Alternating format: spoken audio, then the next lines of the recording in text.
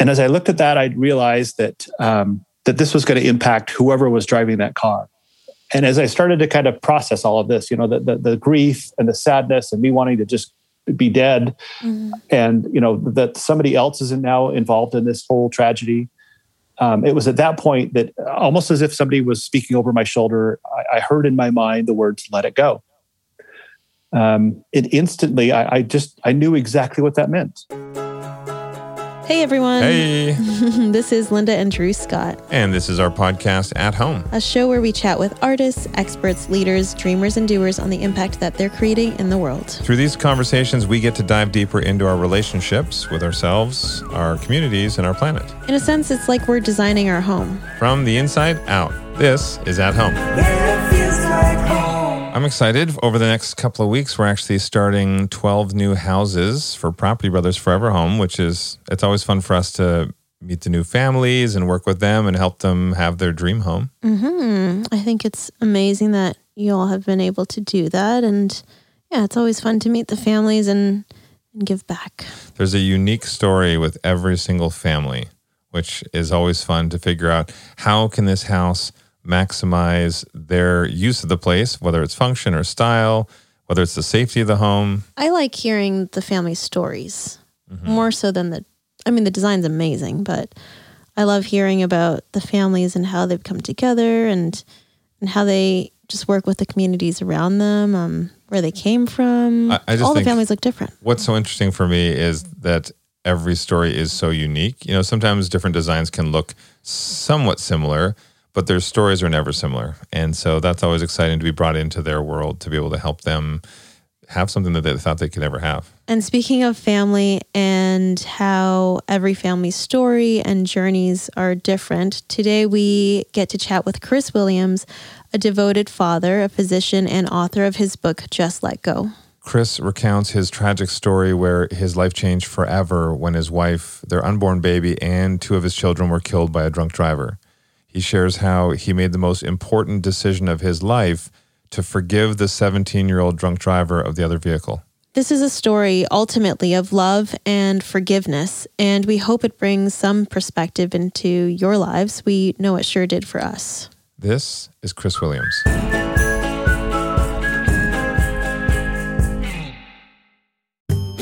Okay, if ADT wasn't professional enough, now ADT installs Google Nest products with their smart home security systems because ADT believes the smarter the home, the safer the security. What are they going to do next? They're going to start a country singing career. I would listen to a country band named ADT. Also, I like to know what's happening at our front door from virtually anywhere with my Google Nest doorbell. Just saying. Your Google Nest doorbell? I said our.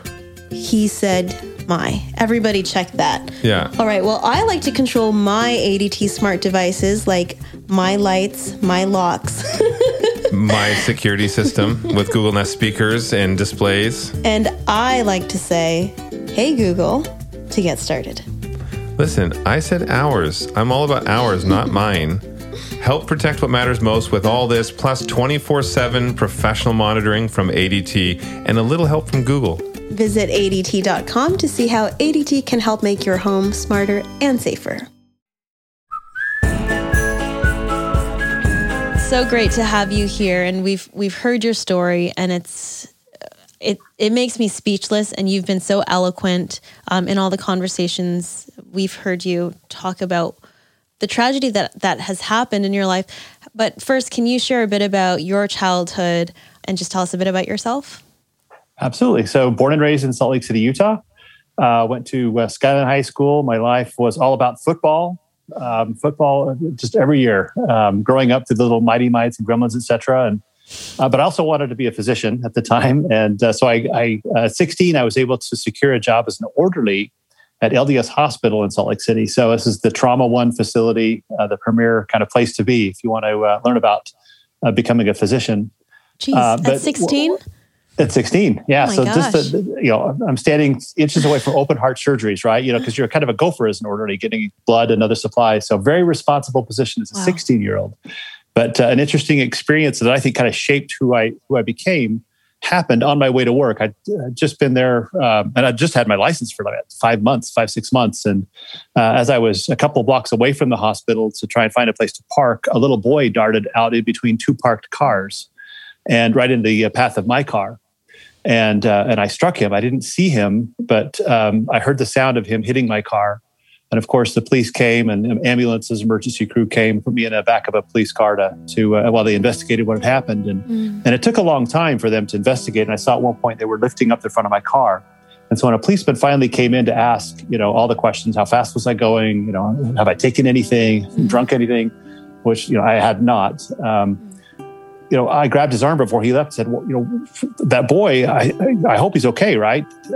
Wild the attention on my car. And he said, there's a 4-year-old boy trapped in the wheel well of your car, and we are trying to get him out. And that just absolutely, I thought my life was over. I thought that was it, that I felt absolutely and utterly alone. I felt like that there was no path forward, that the light in my life, all my hopes, dreams, expectation for everything I wanted had just ceased. Fortunately, there was, and I don't know to this day who it was, but there was a woman that was there that while this was all transpiring, she saw me in the back of the police car, knowing that I was in pain, absolute emotional pain. She knocked on the window, opened the door, and asked if she could pray for me.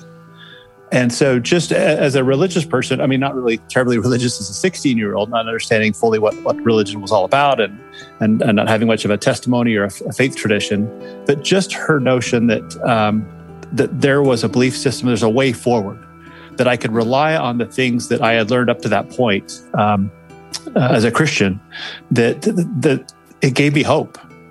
It was amazing how it just all of a sudden just turned the light on in the back of that car, just to help me understand that, even though I may not know how I was going to move forward or what the path would look like, that there was a path forward. It wasn't as dark and as bleak as I thought it was at that moment.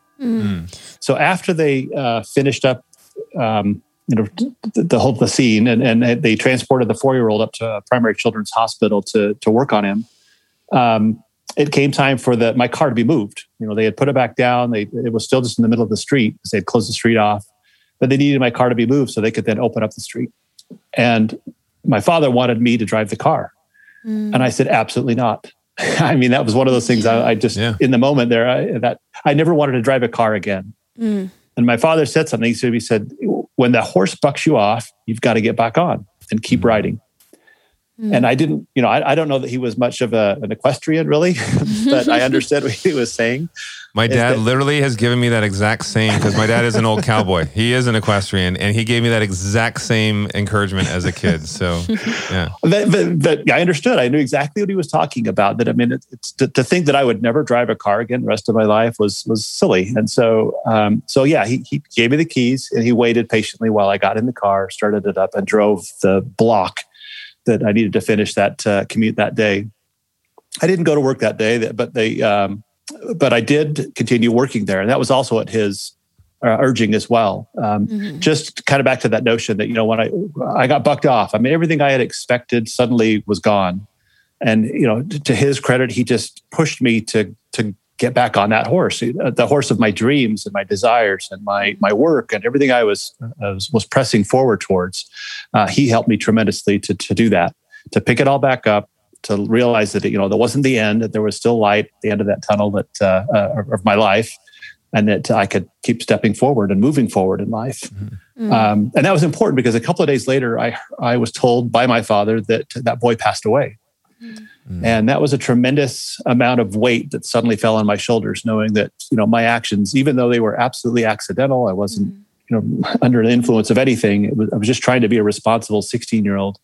Even though my actions that day had caused the life of this little 4-year-old boy, it was a weight of grief and pain, but it was also a weight of I wanted that experience not to be for naught. I wanted it to mean something.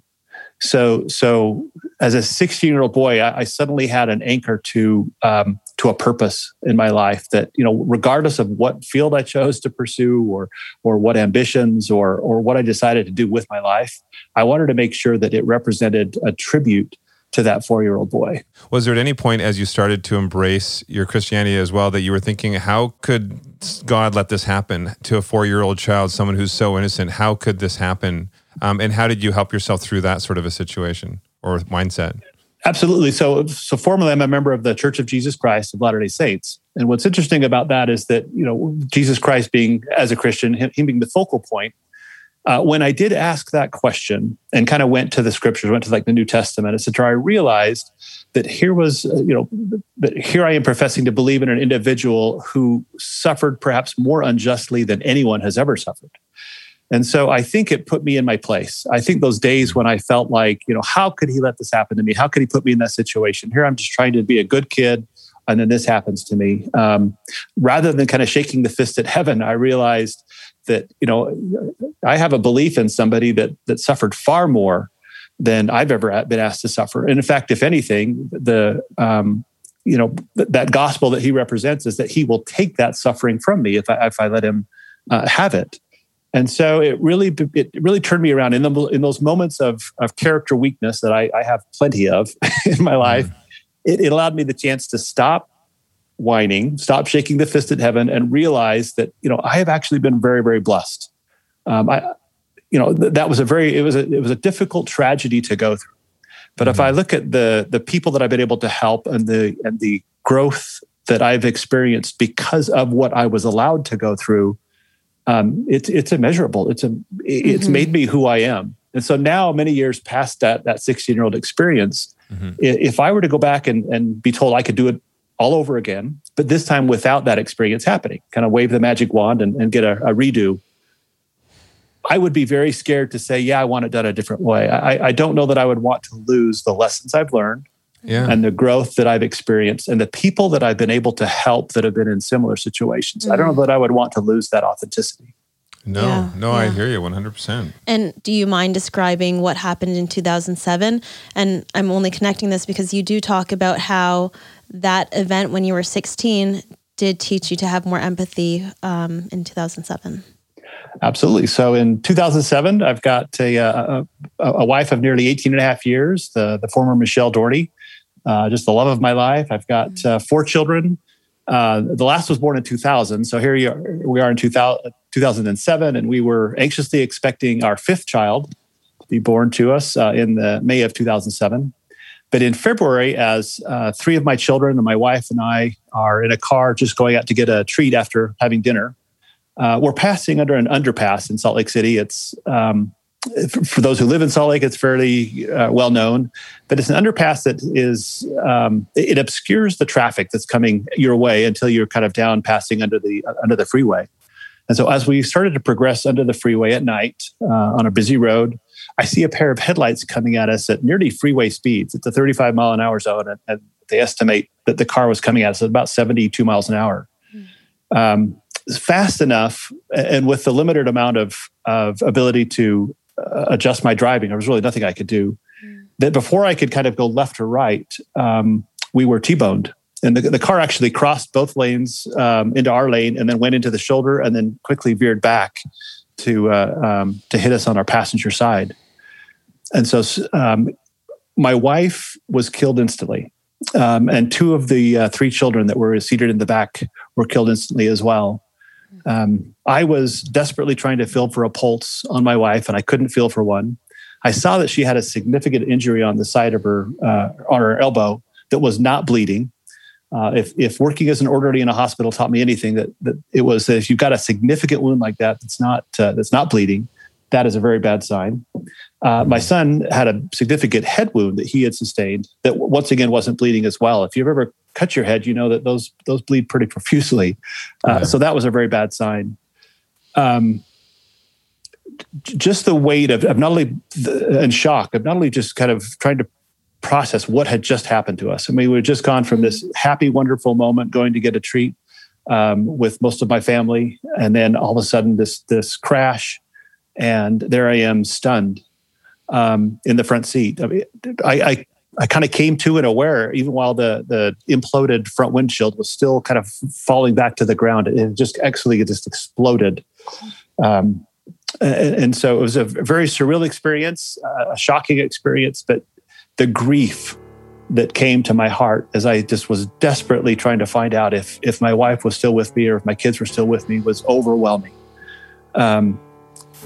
It was like beyond a panic. It was, I think what I had experienced as a 60-year-old times 100, if not more. It was just an absolute desperation to realizing that, and trying to figure out if this was even real. I mean, had this just happened, what is going on? Interestingly enough, my daughter, I could see her just barely. I wasn't able to move very much, having been hit so significantly. But her hair was just draped over her face, and I couldn't see any injury on her. But there was also a presence. There was just something in that car that day that just helped me understand that my wife, the baby she was carrying, and my son Benjamin and my daughter Anna were gone. I remember as people started to come and look through the windows at what had just happened to see if there was anything they could do. They didn't try and do any kind of emergency work on my wife or my children. I could hear the horror in their voices as they said, "Oh, there's children inside." Oh, and crying out, and people asking people to call 911. At that point, I just remember clutching my wife's hand and putting my head back against the headrest and trying to will my spirit out of its body. I mean,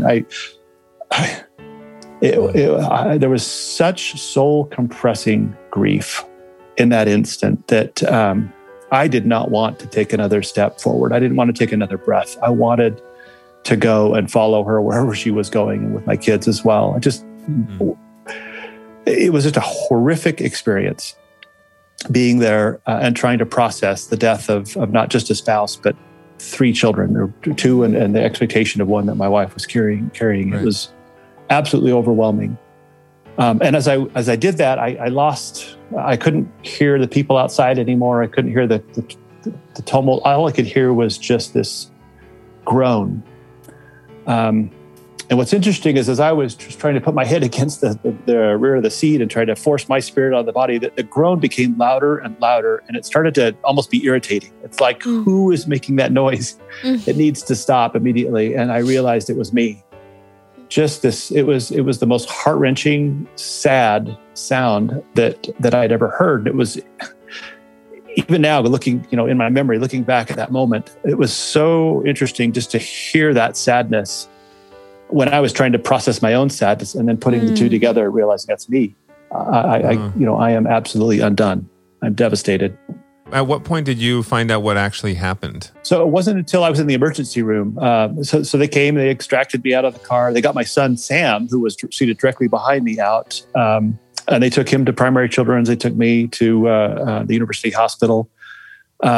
And it wasn't until I was on the gurney in the emergency room, as the surgeons were all trying to find out if I had internal bleeding. They were doing all these tests on me, that a neighbor who was driving right behind our car and had saw it all happen, they saw the teenager that had struck us get out of his car and kind of stumble away. And so they realized that he had been driving drunk. And that was confirmed by the police that also showed up and were there. So by the time they came up to the emergency room, after having followed the ambulance up, he was the first one to tell me that it was a 17-year-old young man that was driving that had struck us. And did he flee the scene originally? Did he? He did. He walked off about 4 blocks. He just kind of stumbled and then went down into the neighborhood. Yeah. And I just wanted to go back to the groaning that you didn't realize was yourself. And, I have heard there is some instinctual thing within humans and animals that, like, there is a sound of grief, and it's, I don't know, it's just like pains my heart. But do you remember what you were saying to yourself at that time when you realized what your body was going through? You talk about hearing a voice as well. Was it at that moment or was it after? So it was right after that. So in that, trying to figure out who's making that sound, and then trying to get it to stop. And then once I kind of realized it was me, it was just so sad. It was such a horrible experience, as I described. At that point, that's when I looked out my window and I saw the car that had struck us. So at this point, not knowing who had struck us or what their circumstances were, I did see that there was a car overturned. It was up on its roof, about 80 to 100 feet up the road from where our car stopped. And as I looked at that, I realized that that this was going to impact whoever was driving that car. And as I started to kind of process all of this, the grief and the sadness and me wanting to just be dead, and that somebody else is now involved in this whole tragedy. It was at that point that, almost as if somebody was speaking over my shoulder, I heard in my mind the words, "Let it go." It instantly, I knew exactly what that meant.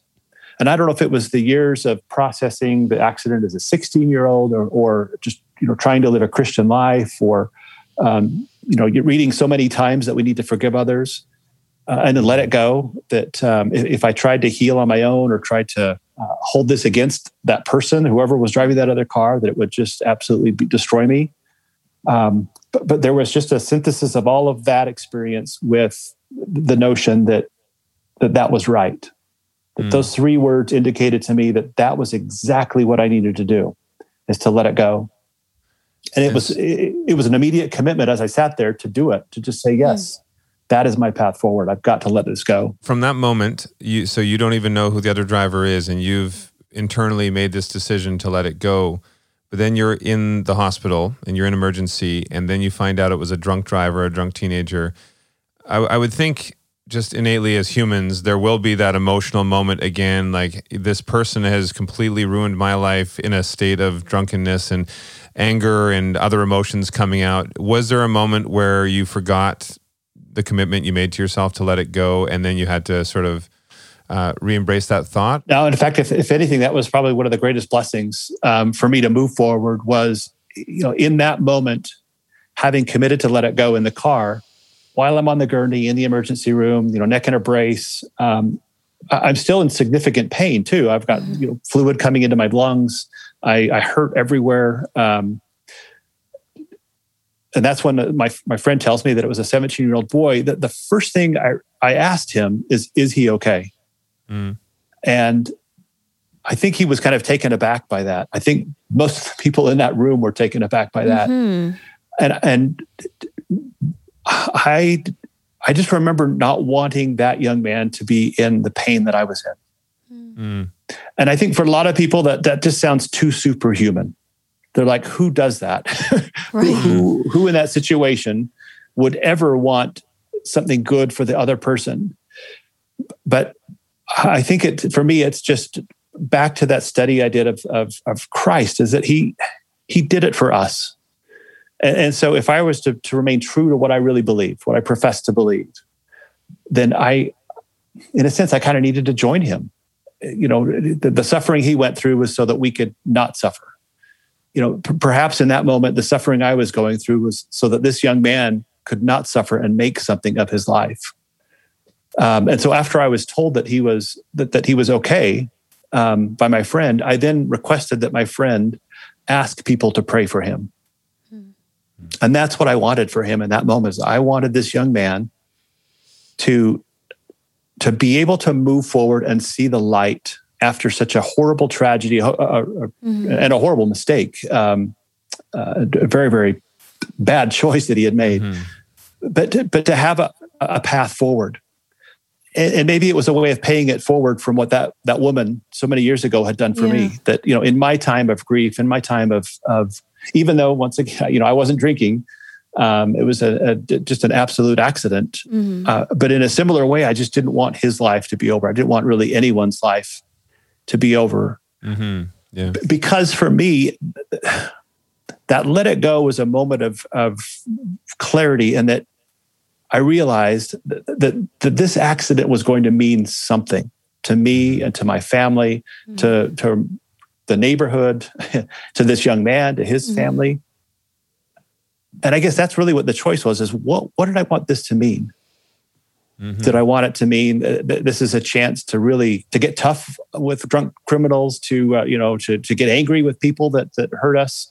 Did I want that to be the legacy of what I had just experienced? Or is there a better legacy that I could leave? So that was the beginning of that choice and journey.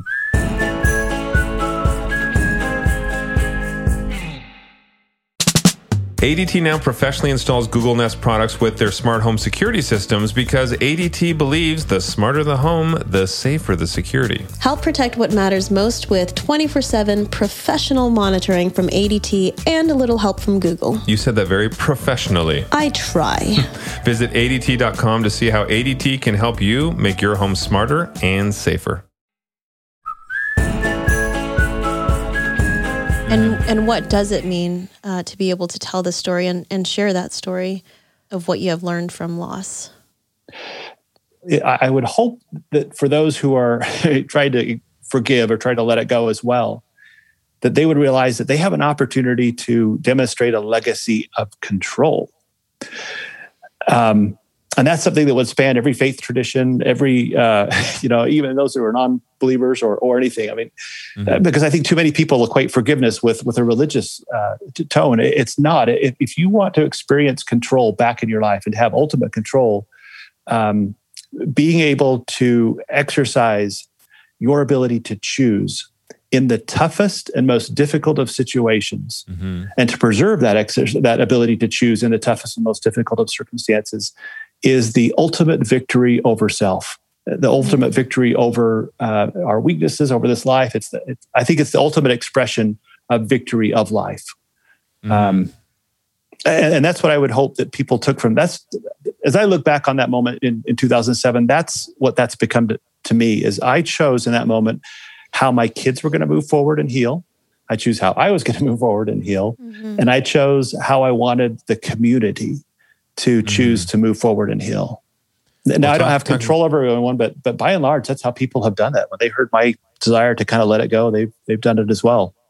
And I think that's the thing that really drew us into your story and your book, is the fact that it's forgiveness is probably one of the hardest things to practice, and setting that example for people almost makes it a little easier for other people to follow suit, in the sense that, okay, well, here's somebody who went through something extremely tragic and extremely difficult, and you were still able to forgive.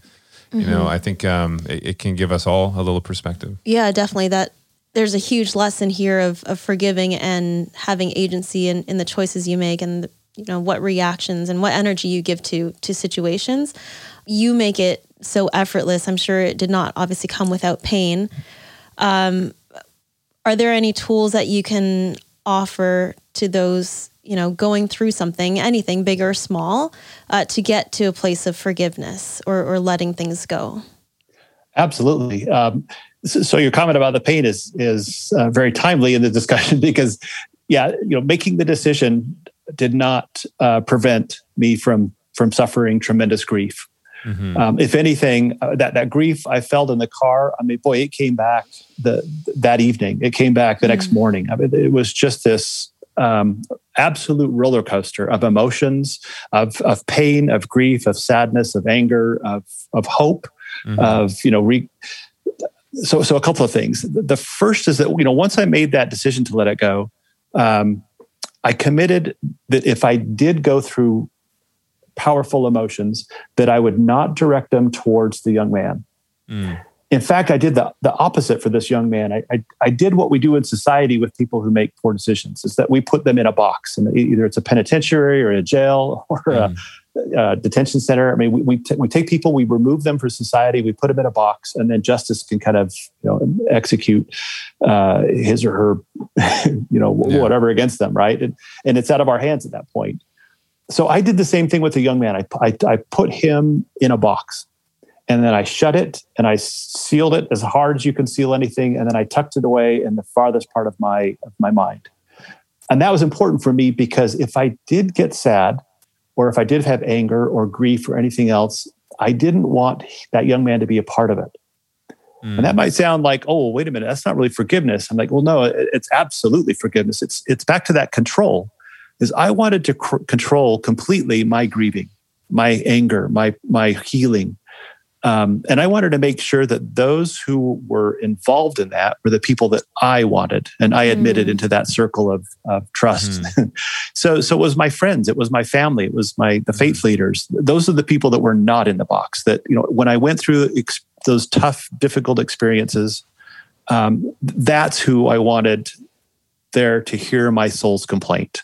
That's who I wanted there to hear of my grief and my sadness. I didn't want it involving that young man whatsoever. And that was critical for the healing process, because it helped me to have some very sweet moments of grief, to have some very tender moments of longing and for my children and for my wife, and because those inevitably entail memories. I'm so angry or sad, but I'm also remembering my wife and the experiences we had. I mean, the last thing I would want in that is to have those memories tainted by the memory of this young man. So that was one thing that was very important, was to have him in a box. I think the second thing that was so very critical was to realize that there is something about being too sad or too angry or too grief-filled. I used to play a game, Microsoft Flight Simulator, when I was a kid. And as you flew the little planes around, as you went in like towards a mountain or something, you would hear the instrumentation say, pull up, pull up. Yeah. And I'm not a pilot, right? So I'm assuming that's real, that they have the little voice that tells you to pull up. But as I would get too sad and too down and too despondent, in my mind, I heard that voice. I just remembered that I needed to pull up, that I needed to find a path forward that wasn't so grief-filled that, I was back in the police car as a 16-year-old thinking there is absolutely no path forward. Right. I need to have those times when I could pull up, look at the sun, look at the sky, look at whatever, and just realize, okay, there's, I can do this. I can keep moving forward. So very important. With the young man, Cameron, who was driving that struck your family, your vehicle, what's your relationship with Cameron now? So about a year after the crash, and to help him with his moving forward and his rehabilitation, his counselor that he'd been working with reached out and just said, "Hey, would you be interested in meeting with Cameron?" Which was kind of a fascinating conversation, because I hadn't revisited that box at all. I mean, I didn't even really know where he was or what was going on, other than he was tried as a juvenile and was in detention. But enough healing had passed, and enough, I think, strength and progression in my life had passed that I decided, I'll meet with him. And so I went out to the detention facility, was introduced to a room. It was just he and I and the counselor.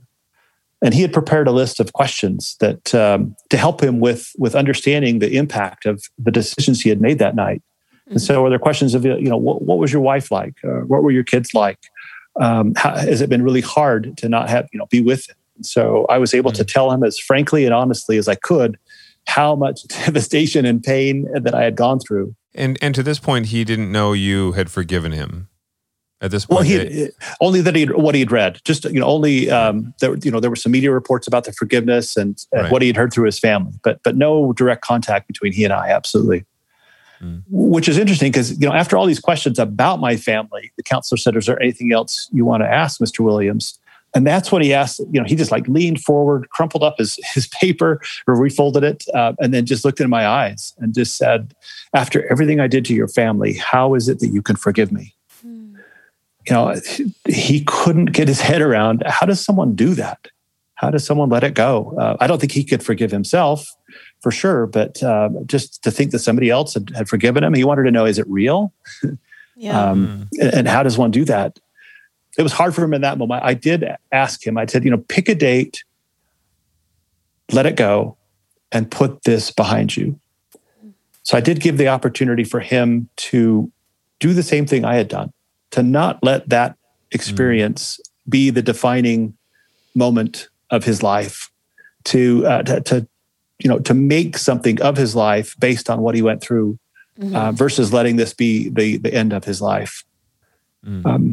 I think there's the one thing that I would also offer up that has helped me to keep moving forward and has helped me to go through those moments of pain, was in taking this path of letting it go. I've had the opportunity to help others who are stuck, who can't let it go. And each time I'm able to do that and to work with people to help them to let it go, to forgive, or to at least to regain that control in their lives, and I see their progress, it helps me understand that what I went through wasn't for nothing, that there are good things that have come from this tragedy.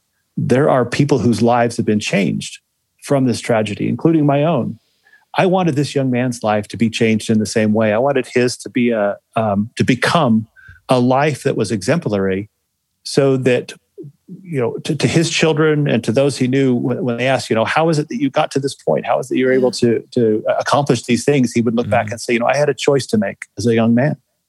Right. And I chose to make something of my life to pay tribute to the pain and injury I've caused this family.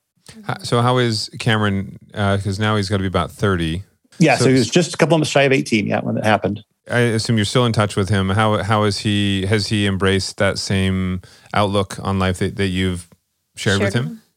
Absolutely. So I've made a point of keeping in touch with him. He's made a point of keeping in touch with me, actually. So he was released when he was about 20 and a half. They only hold him until they're 21 in the detention facility. And staying true to that commitment he made to let it go. He got married in 2012.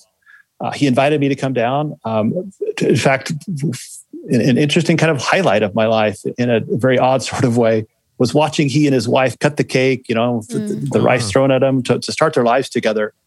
I realized that if his life could be saved, it's been difficult to have it, on the back of my family's experience. But, the more good that has come out of that experience in 2007, it just makes it less of a tragedy.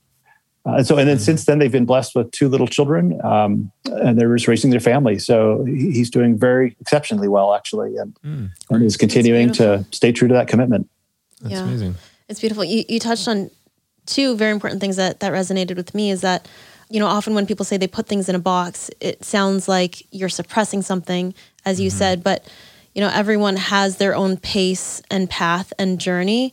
And your relationship with Cameron didn't start right away. You were able to process by yourself first and then talk to him. And I think that's important to note, that even though you forgive someone, you're still you still have a right to process it at a pace that works for you and your heart.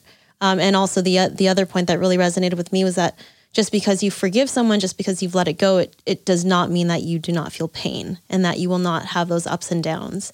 I think that's important for people to hear, because when someone tells you to let something go, it feels like, oh no, you're trying to take, the feeling and emotion away from it. And especially if it's something you've lost, you want to honor those lost with your feelings and emotions. You want to give them that time and energy. But yeah, to your point, there is something to be said about being in extreme sadness and extreme negativity for long periods of time. That doesn't serve a purpose, or doesn't serve the community around you who are still here. Absolutely. So the other great thing about that kind of notion about the box is that, and to your point, is that it gave me an opportunity to address the box when I felt ready, when I felt healthy enough, because I was definitely not healthy enough to address it in the first 12 months. But the other wonderful thing about that notion of the box is that it freed me from worrying about all that was going on in the box. And by that, I mean the trial, the certification to see if he was going to stand trial as an adult facing 25 years or as a juvenile facing just a few years in the detention facility. It was very freeing to not have to worry about any of those decisions. In fact, when the judge asked me to stand in court, he wanted my opinion, I just said, look, I support you, whatever you say, whatever you want. That's why he gets paid the big bucks. I was not going to insert myself in that because I didn't want to carry the additional burden when I couldn't, and I didn't even have the strength to carry hardly my own. I didn't want to carry the burden of inserting myself in that decision. What if he got 25 years and he goes to jail and he gets murdered in jail or something? Suddenly I'm like, well, did I cause that? Was I part of that? Yeah. I didn't want any of that culpability. And so it was very freeing to me to not have to worry about anything that was going on with him because of that, notion of the box. I think it's also very freeing for those that struggle to forgive themselves. That, to your point, it's not about getting rid of it, because you can't. You've got these memories, you've got these regrets, you've got, we better than anyone knows everything we did, right, to cause the regret, the stuff that we wish we could forgive ourselves for. But putting it in a box is just a way of I'll deal with this later when I'm stronger, when I'm more healthy, when I've let it go and I've progressed a little bit further in my life. Then I'll take it out and deal with these memories or the people I've hurt or whatever it is. But for now, if needed, boy, that box is a wonderful place to start. Yeah. To let it go and move forward. So your 2 boys who survived the accident, I can't imagine what they went through. How have they coped with all of this sudden loss? Sure. So there was there was my oldest that wasn't in the car with us that night, and then my youngest at the time was in the car. So the oldest, it was a very difficult process of healing. I mean, he's at a basketball game, and then all of a sudden he has friends telling him, "You've got to come very quickly. There's been a horrible accident," and then he's rushed up to the hospital, and he's told his mom and his two closest siblings are dead. I mean, what a brutal experience to go through for him. But he has just been my best friend. The bond that we have through that tragedy is just immeasurable, and with my youngest son as well. Mm-hmm. It has been a long process, mm-hmm. and that's an understatement. It has been difficult for them to go through it. It's been very challenging. I think the one thing that has helped us to at least successfully get to this point is just not giving up on one another. Just pressing forward through the difficult times, the grief, the pain, the sadness, and then really enjoying and relishing the happy times that we've been able to have together. So my oldest has since married last year, a beautiful woman named Ariel, and they've started their family together, and then my youngest is going to college now. So they're growing up fast. Wow. And how does forgiveness look every day? What is the daily practice that reinforces this value so that when things do happen, you have this muscle that is exercised on the daily? Absolutely. So for me, it's a daily exercise of realizing and reminding myself that I'm in control, that I can choose how to react to things. A simple example of this is that you read so many stories about people just with road rage, and I'm not an aggressive driver. I just, but at the same time, I realize that there are people that could get upset with an unintended maneuver I make or something like that. So, so if I see somebody do something that irritates them, or that I did that maybe irritated them, I picture them as having a really a bad day. And I only do that just as an exercise to kind of retain control. Instead of reacting in a negative way, I try and envision the best way that I could react to a situation. And then when it does occur, I kind of pre-commit, as it were, to choosing that path of action. It's just incredibly helpful because I just find that I have a lot more patience with people, a lot more patience with processes. I do a lot of travel for work, so and travel can be very stressful for people. It helps me approach things in a way that I'm choosing to be at peace with my surroundings. I'm choosing to be of service to those with whom I interact, and I'm choosing to simplify the number of things I have to process in my life. I don't want to be processing anger and frustration and work and everything else. I just want to keep it very simple. And by staying in control of my emotions, which is really what forgiveness has come to mean to me, it makes my life so much more peace-filled. It's wonderful. Honestly, such a great role model for all of us, and that idea of practicing patience as well. I mean, I still catch myself. I know from time to time I can get worked up over something, and then Linda is my reminder of patience. And I think just to come at anything from a place of compassion, because you never know what's going on in other people's lives, just to give them that benefit of the doubt. And anyway, it's a tiny interaction. It passes and it's gone, and you wish them the best, and you have a more peaceful day. Well, and also your family too. I mean, such a great role model for both your kids and how they've grown up to be able to show them that sort of patience. Have they forgiven Cameron as well? Yes, they have. So they both chose to let it go. It was on their timelines. As I look at my family, extended family, everyone kind of had their own timeline of when. But it was important, and I realized it was important to let them have that timeline. So I really didn't force my kids of, hey, you got to do this today. Let it go. I just when they were ready to process it, But having talked to them since, they chose to follow the example. There's a positivity and there's an energy that will be felt by anyone around you with living your life this way. And can you tell us a little bit about your years after what happened? And you're now married and you have this amazing person in your life. So tell us about that part of your journey.